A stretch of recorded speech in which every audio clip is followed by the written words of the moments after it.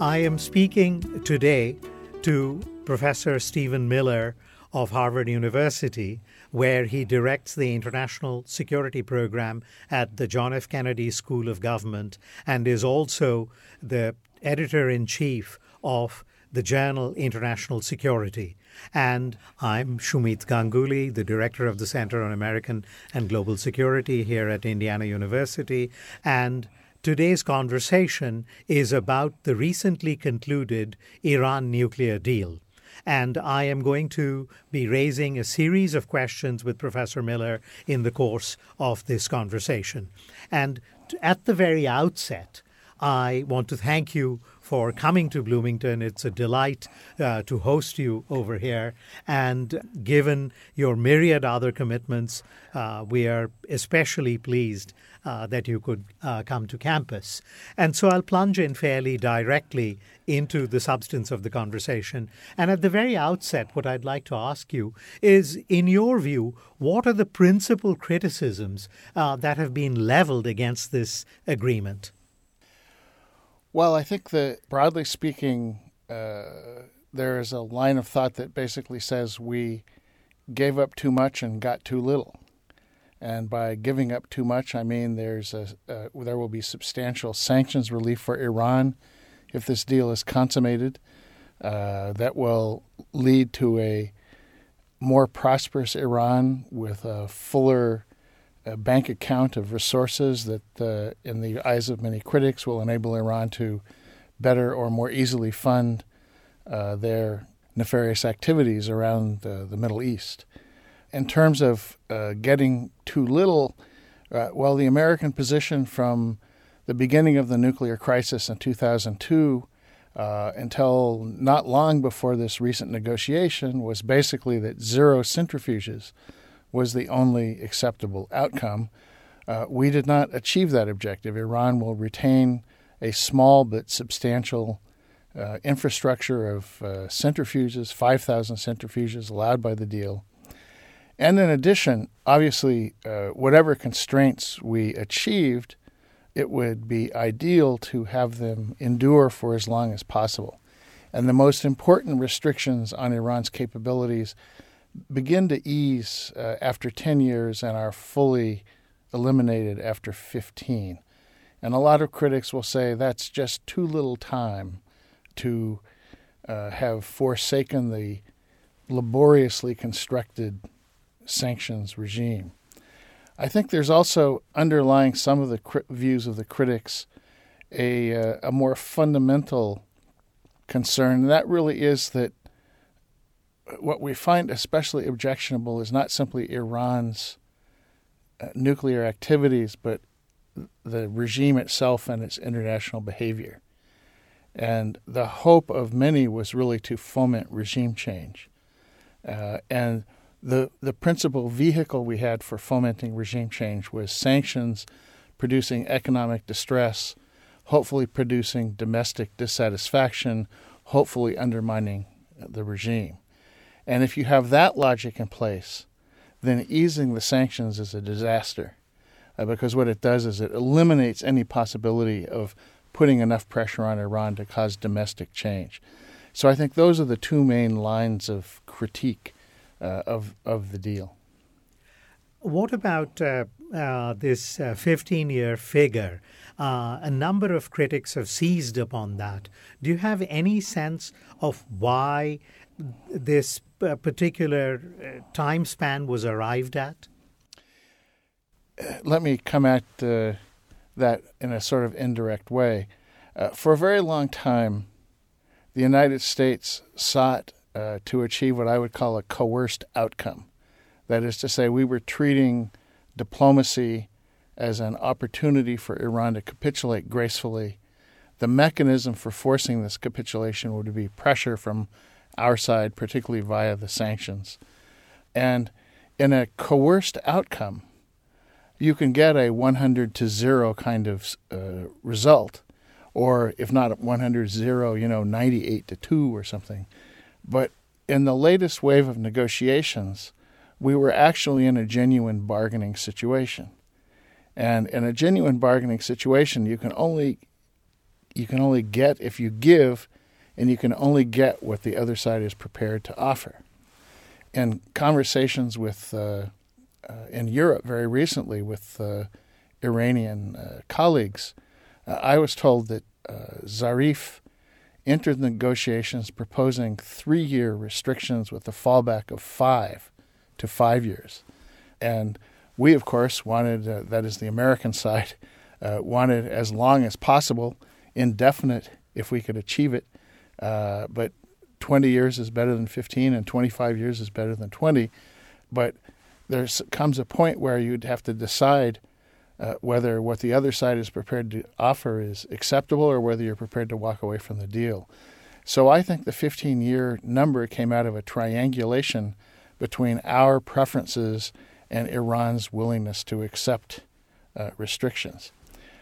In international politics, 15 years is a very long time. It is indeed. It is indeed. It's hardly trivial.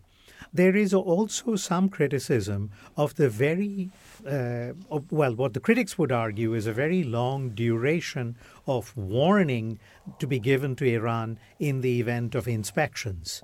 And some critics have argued that within those 24 days, I believe, that Iran could very easily dismantle and remove all traces of some work that they might have been engaged in terms of putting together components of a nuclear weapons enterprise. I've heard contrary arguments saying that no, it's not that easy to sort of dismantle components with such rapidity, and there will be traces left behind, particularly of radioactivity, and consequently, this fear is really chimerical. I was wondering if you could comment on that.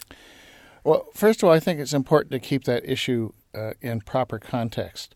So Iran has a baseline safeguards agreement which ensures that all of its declared nuclear facilities, that is, all the facilities we're aware of that handle nuclear material, will be regularly inspected. So that happens continuously.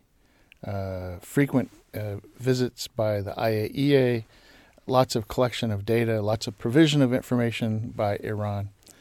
In addition, the main cascade halls at Natanz, at the main enrichment facility, are under continuous IAEA closed-circuit television surveillance.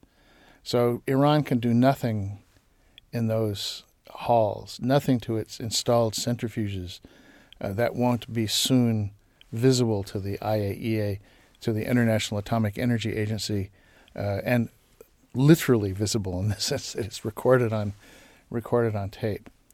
Iran, as part of this deal, has agreed to accept something called the Additional Protocol, which is an extra layer of safeguards, which is a voluntary protocol that is intended to increase the IAEA's ability to provide reassurance about the peaceful purposes associated with any nuclear program.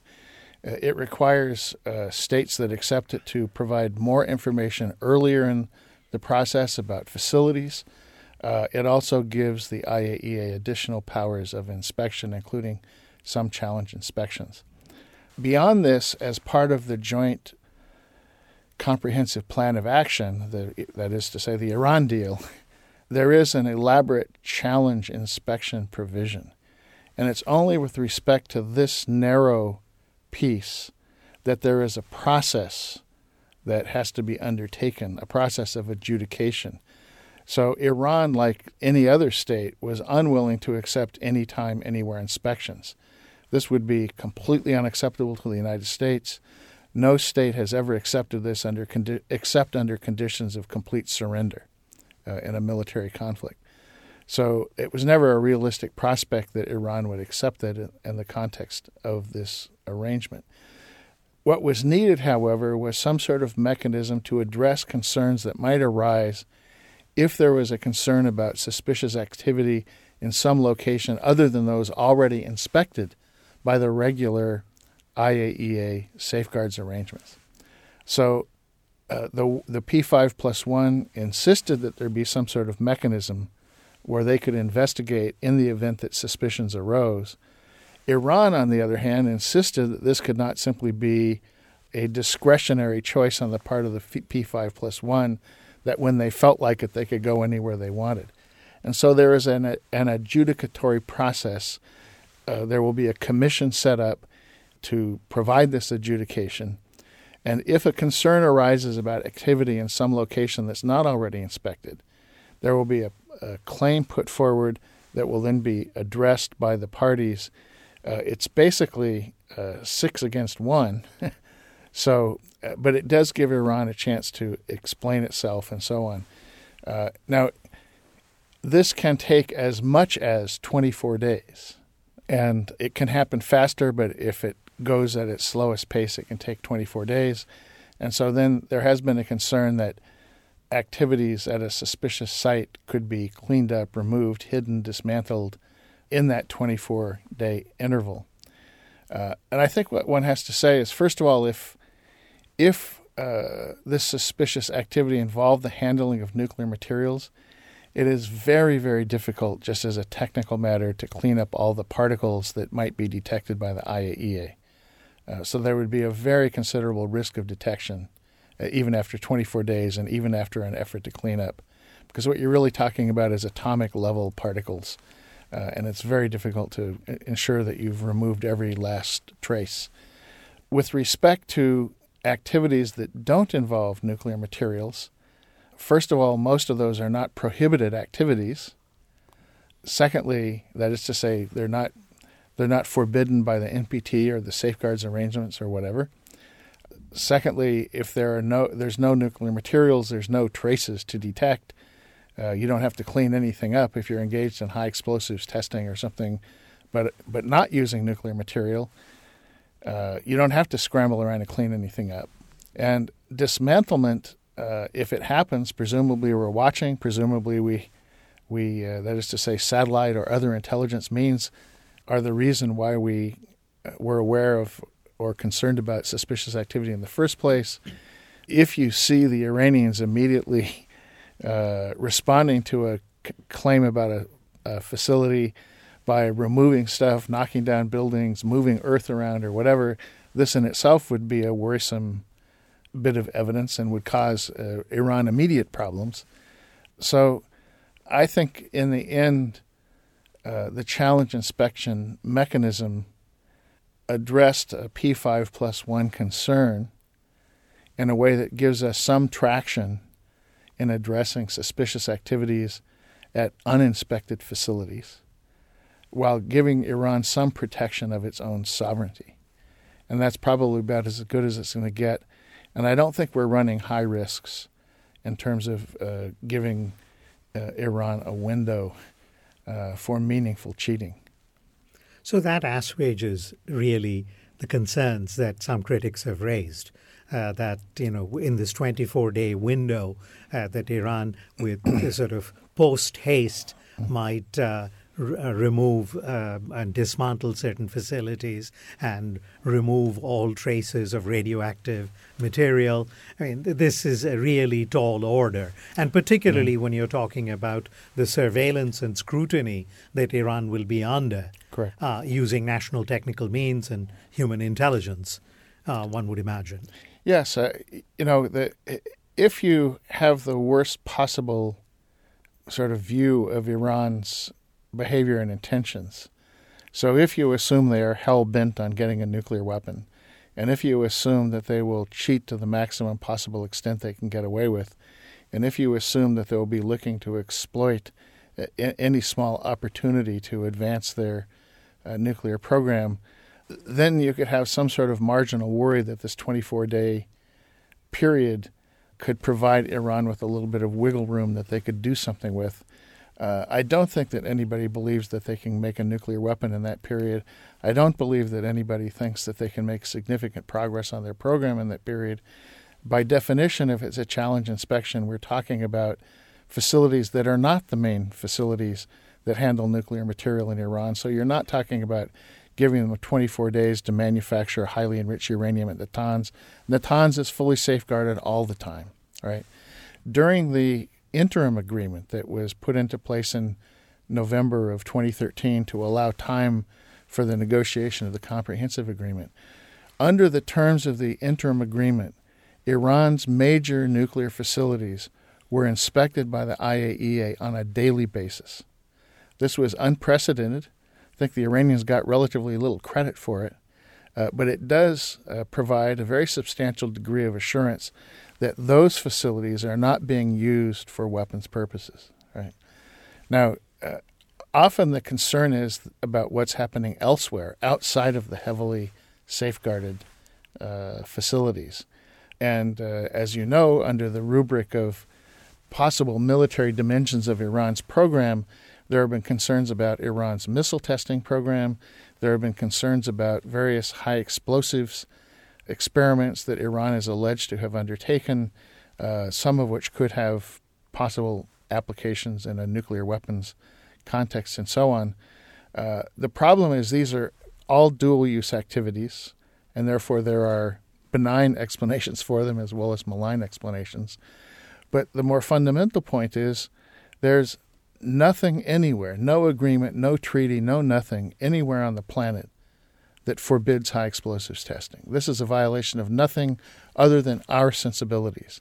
It causes worry on the P5+1 part because it could be part of a pattern of circumstantial evidence of interest in a weapons program.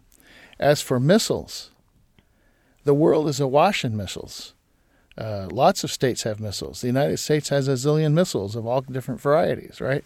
There are very few limits anywhere on the development of missiles.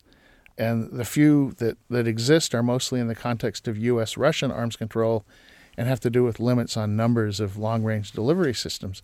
None of that applies or pertains to Iran, right? And then there are allegations that Iran is developing a missile payload system, that is a nose cone for the missiles. It is hard to imagine what missile program doesn't develop a payload for the missiles. I mean, this is a normal process. Now, from the point of view of outsiders, Iran's missile program is worrisome because in the West, missiles are regarded principally as a delivery system for weapons of mass destruction.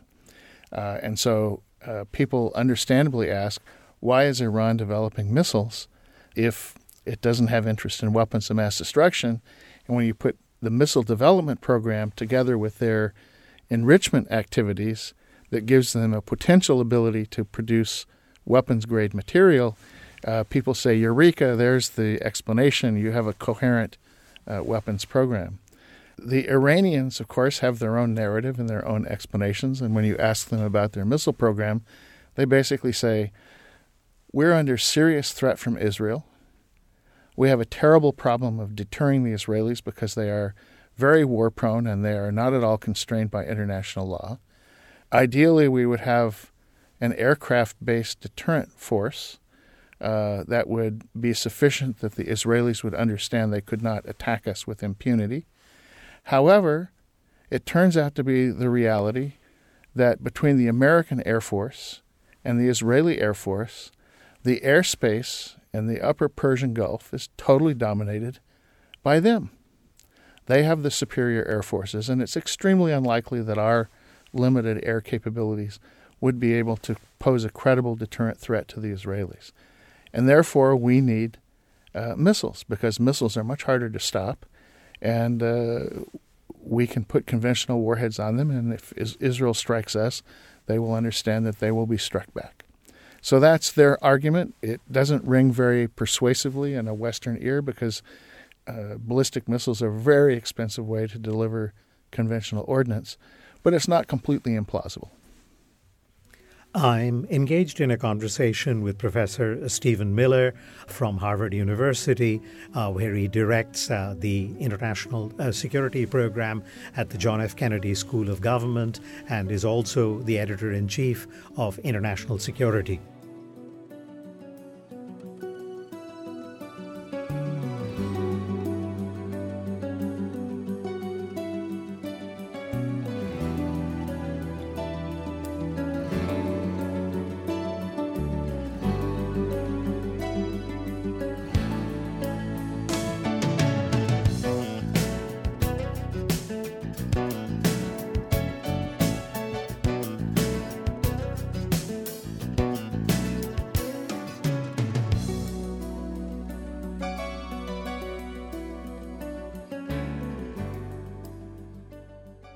I'm Shumeet Ganguly, the director of the Center on American and Global Security here at Indiana University, and I've been in a conversation with Professor Stephen Miller of Harvard University about the Iran nuclear agreement, and we're going to turn now to another aspect of the agreement.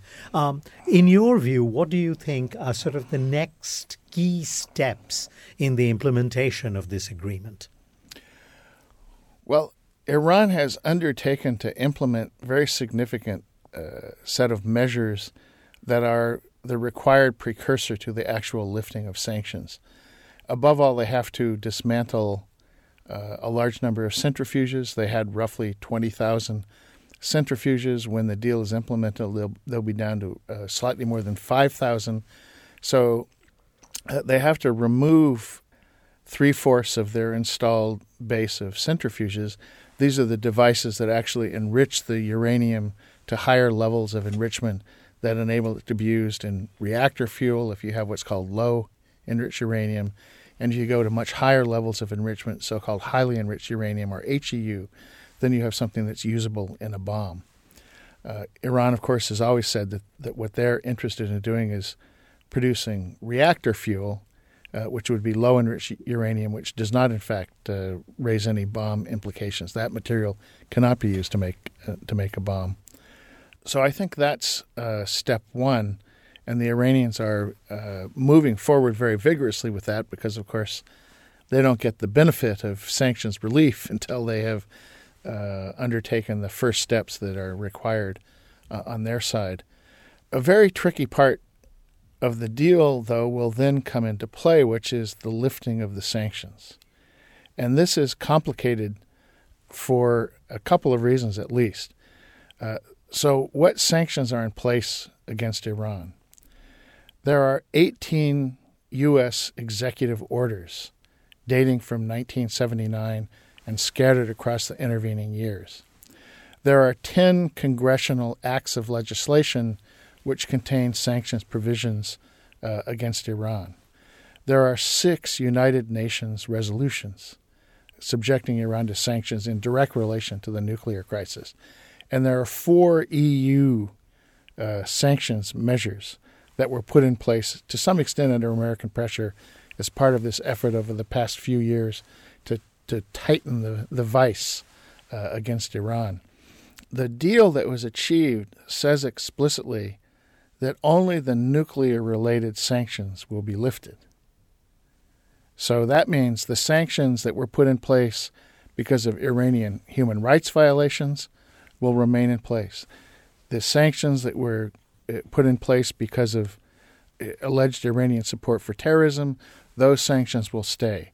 Those sanctions that were put in place because of objectionable foreign policy behavior in the Middle East or undermining Israel or whatever, those will remain in place.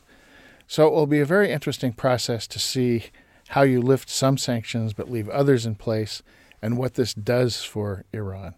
I think in the case of the United States, the sanctions relief will be not as extensive because so many of our sanctions were, in fact, put in place for reasons other than the nuclear crisis.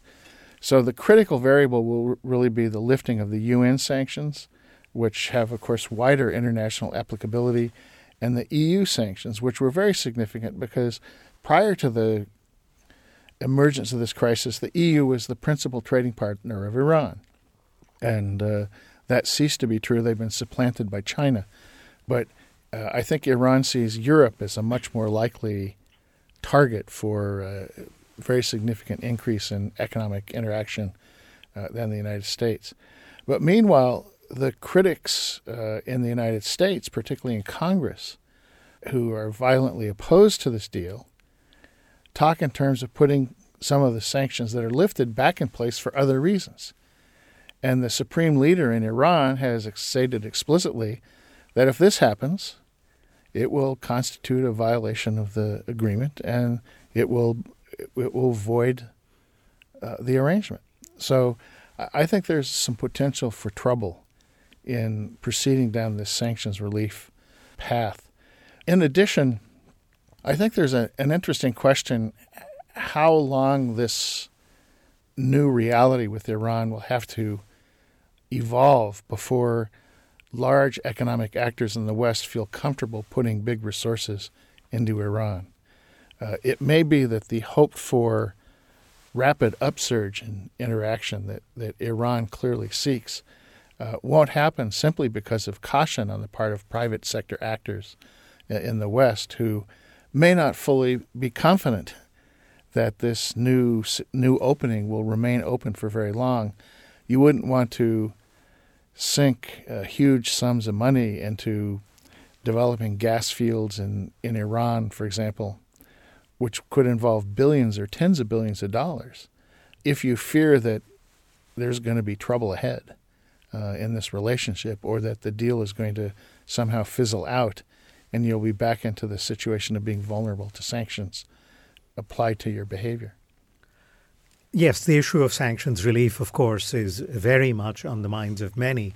And in this context, obviously, much will also depend on the outcome of the American presidential election. At least some candidates have insisted that they will have nothing to do with this deal. Once in office, they may have to moderate their positions, but at least their stated views causes concern, doesn't it? Does it not? Yes. I think it's interesting that Iran has proceeded with this deal despite outspoken claims on the part of the opposition party in the United States that they will overturn the deal at first opportunity if they win the election for the presidency next year. There's been a debate among the Republicans about whether they should do it instantly or whether they should hold a cabinet meeting first. But in either case, the goal is a very rapid overturning of this deal. I see no indication among any of the many Republican candidates that there's a different view among them. So the only real question is whether, when the weight of actual responsibility is upon them, if elected president, that they will come to see things a little differently, particularly if the deal has been working well between now and then. And I think a new president who was interested in junking the deal would have to at least consider the possibility that it would be impossible to restore the coalition that put pressure on Iran in the first place. The Europeans are supportive of the deal. European business is enthusiastic about going into Iran. The Chinese and the Russians never shared our view of Iran in the first place, went along very reluctantly with some of the measures that were put in place, and actually were substantially responsible for the fact that the sanctions were not more biting to begin with, because they were unprepared to go along with more severe sanctions. But if the Iranians have been complying with the deal and fulfilling their obligations in ways that provide comfort and reassurance to much of the world, and it's the United States that wrecks the situation, this will really impair, in my opinion, our ability to persuade others to join us in a new campaign to pressure Iran. And in the absence of international sanctions, we're unlikely to gain leverage beyond what we had during the past negotiation. The Republican position is, well, we're in favor of a better deal. Well, it's hard to argue against a better deal. The question is, how do you get it? And I think the reality is we're in a situation where the real choice is the existing deal or no deal. And in that trade-off, no deal is an outcome that restores the status quo ante. So then you're talking about Iran with 20,000 centrifuges and counting. You're talking about Iran with 11,000 kilograms of enriched material and growing, right? And why is that preferable to a situation in which Iran is limited to almost no enriched material and cut down to 5,000 centrifuges? I don't see how a president makes that case. My guess is that Israel accepted a new president who was inclined to reject the deal would find himself severely pressured by our international friends and partners to think again. And chances are that even our allies would be reluctant to go along with wrecking this deal, especially given the sheer amount of effort and energy that has been expended in getting us to this point. Yes, I think they'd be likely be among the most effective to pressure a new president that we would be wrecking a desirable situation. Assuming that all the stars are in alignment and that even if we get a Republican president, that, as you say, that with the weight of responsibility on his or her shoulders, that they might have to take a more considered view of this deal and not simply try to implement what was overheated campaign rhetoric. What do you see as sort of the positive spillover effects of this agreement? Well, I think what the agreement does is creates an opportunity to explore whether it's possible to reconfigure U.S.-Iranian relations. It's not going to be a relationship of full harmony. It's not going to be a relationship of congenial alignment. But I think we can move to a more mixed relationship. We've been very harsh and very negative toward Iran since the revolution in 1979. There have been very, very few points of interaction or collaboration, much less cooperation. But there are a number of areas where our interests are compatible, if not identical. Iran is opposed to the Taliban in Afghanistan. And in fact, if you know anything about Iranian security policy, the Taliban was one of their more acute security problems. Well, in that, they are as one with the United States. With respect to Iraq, Iran wants a single coherent state. They want unified rule, which means, of course, Shiite rule in Iran, because majority rule will mean Shiite rule, which is a perfectly happy outcome for Iran. Iran is acting as vigorously as anybody against the Islamic State. In that, their interests are compatible with ours. Iran has very hostile relations with Al-Qaeda, which has declared war on the Islamic Republic. In that, their interests are compatible with ours. With respect to global fossil fuel markets, the Iranians believe that there's a compatibility between American and Iranian interests. There's huge money to be made by Western firms going in and helping the Iranians to develop the infrastructure for their natural gas reserves. They believe that this would be good for the world, good for Europe, good for large American firms. So there are a number of areas in which we might have been working with Iran, where episodically we did manage to collaborate. For example, in 2001, fleetingly after 9/11, we collaborated with Iran to reconstruct the post-Taliban Afghanistan state. But by and large, we've been in a position of near total rejectionism and hostility. And I think going forward, with this nuclear question out of the way, assuming that it stays out of the way, yes, we might be able to arrive at what I call a mixed relationship, which means in those areas where our interests are divergent, we will play our hand and they will play their hand. And there's no reason to close our eyes to the fact that we're never going to see Hezbollah in the same way. They see Hezbollah as a bunch of freedom fighters. We see them as a bunch of terrorists. There's very little middle ground to be had there. We're not going to see Hamas in the same way that Iran does. So we have points of dissensus here where their interests and ours are different, their perceptions and our perceptions are different, and in those circumstances we have to play our hand and defend our interests. But in things like in situations like Afghanistan, Iraq, Islamic State, and so on, Al-Qaeda, I think there's room for collaboration with Iran to pursue jointly our compatible interests.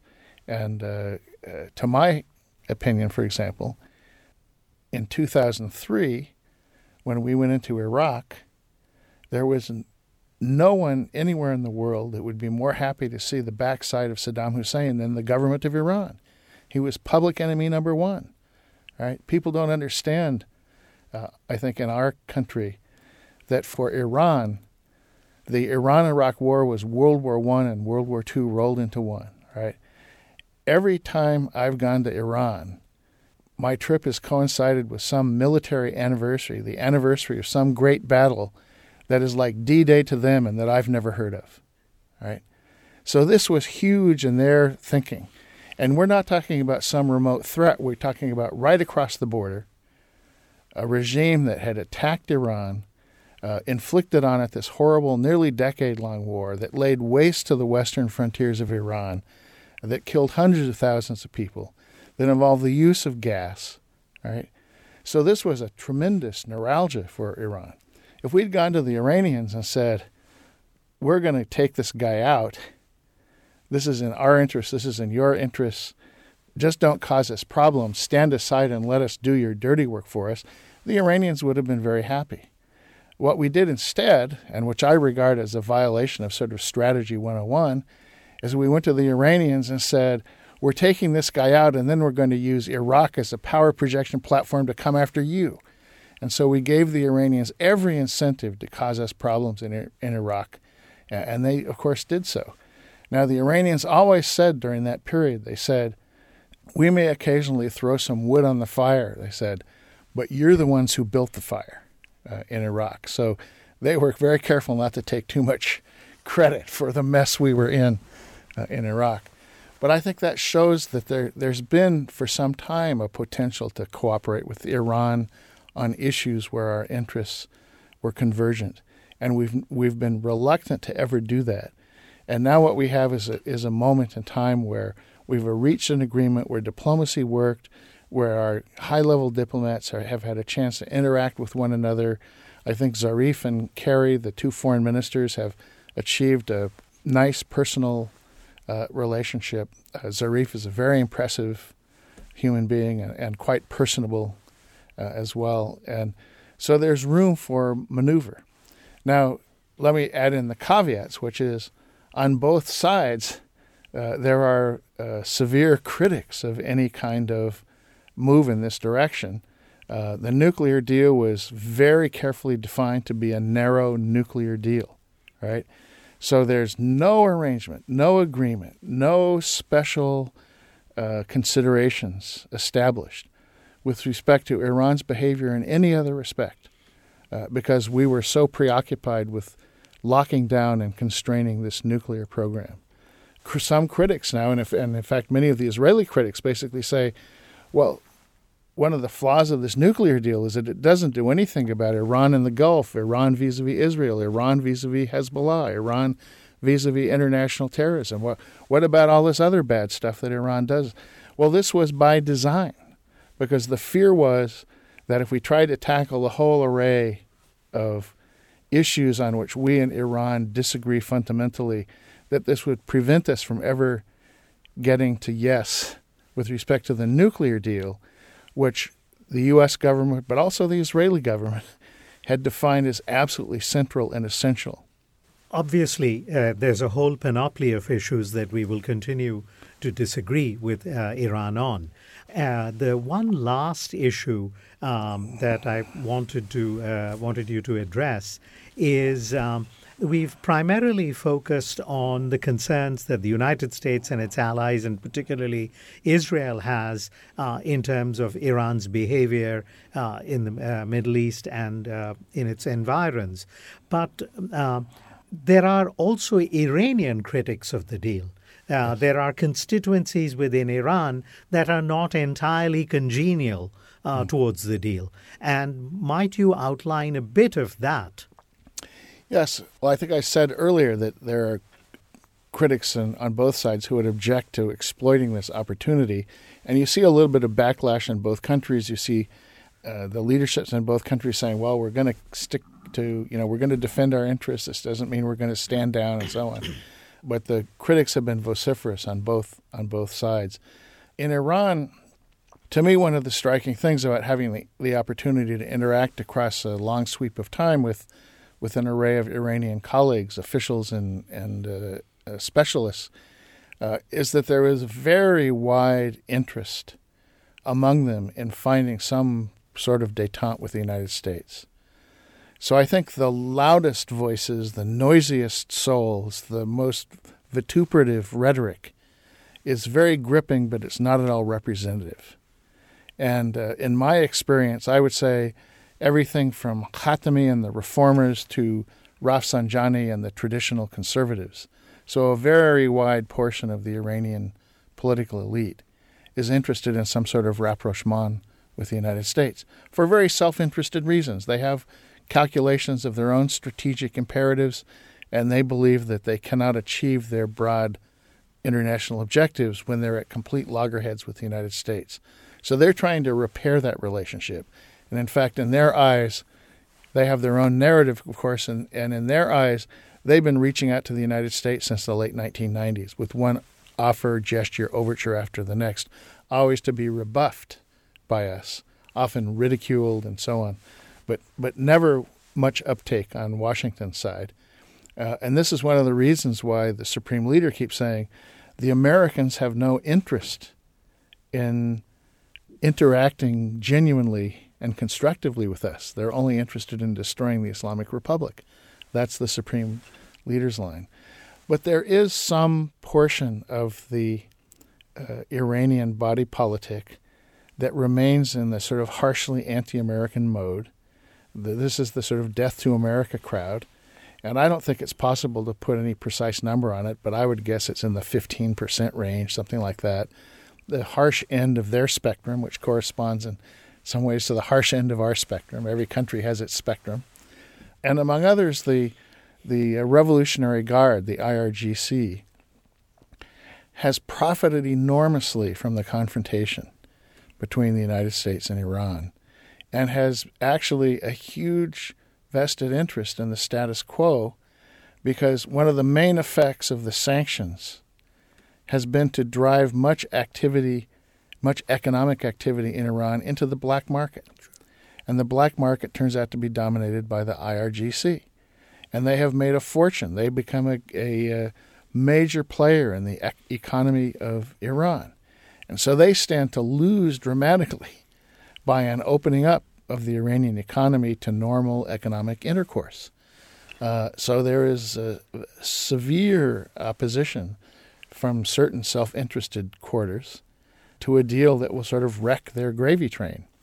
In addition, there's an ideological component, right? Those who are revolutionary purists, who go back to the early days and still are true believers, well, the United States was, in the famous phrase, the Great Satan, in the sense that we are the ones who had intervened in Iran's domestic affairs to prevent the existence of an Islamic regime, to prevent the existence of a democratic regime.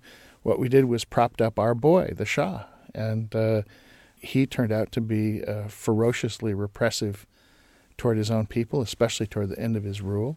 And this produced great hatred of him, but by reflection, great hatred of us. And so some of those people still exist, and they're not enthusiastic about this deal. I think, though, that as far as I can tell, the public in Iran is very enthusiastic. There's actually, believe it or not, some public opinion polling that's done in Iran, and it shows very considerable support for the nuclear deal, although worrisomely with very exaggerated hopes about how much change, how quickly will happen as a result of the deal. Rouhani and Zarif they won the last election, and they're savvy players. Rouhani is nothing if not an establishment figure. Before Ahmadinejad, he'd been national security advisor for well more than a decade. So he's not a fringe player by any stretch of the imagination. But I think the most important and telling point is that the Supreme Leader has endorsed this deal. He's praised the negotiators. He has verbally given his assent.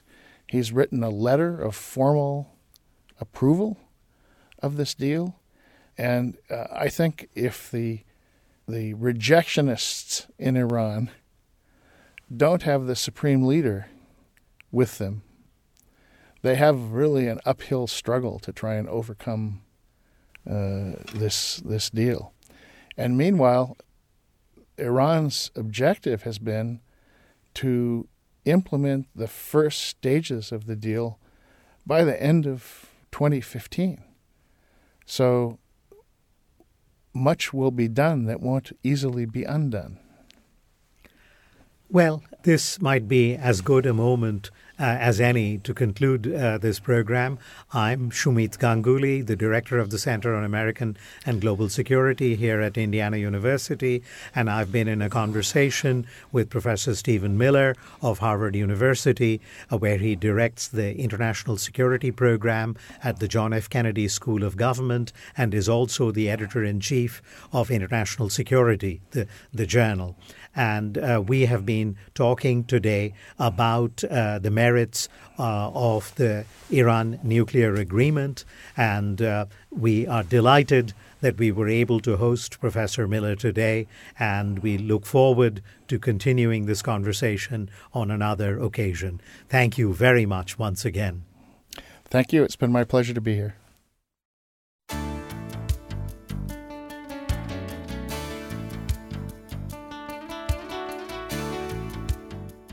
Copies of this or other programs can be obtained by calling 812-855-1357.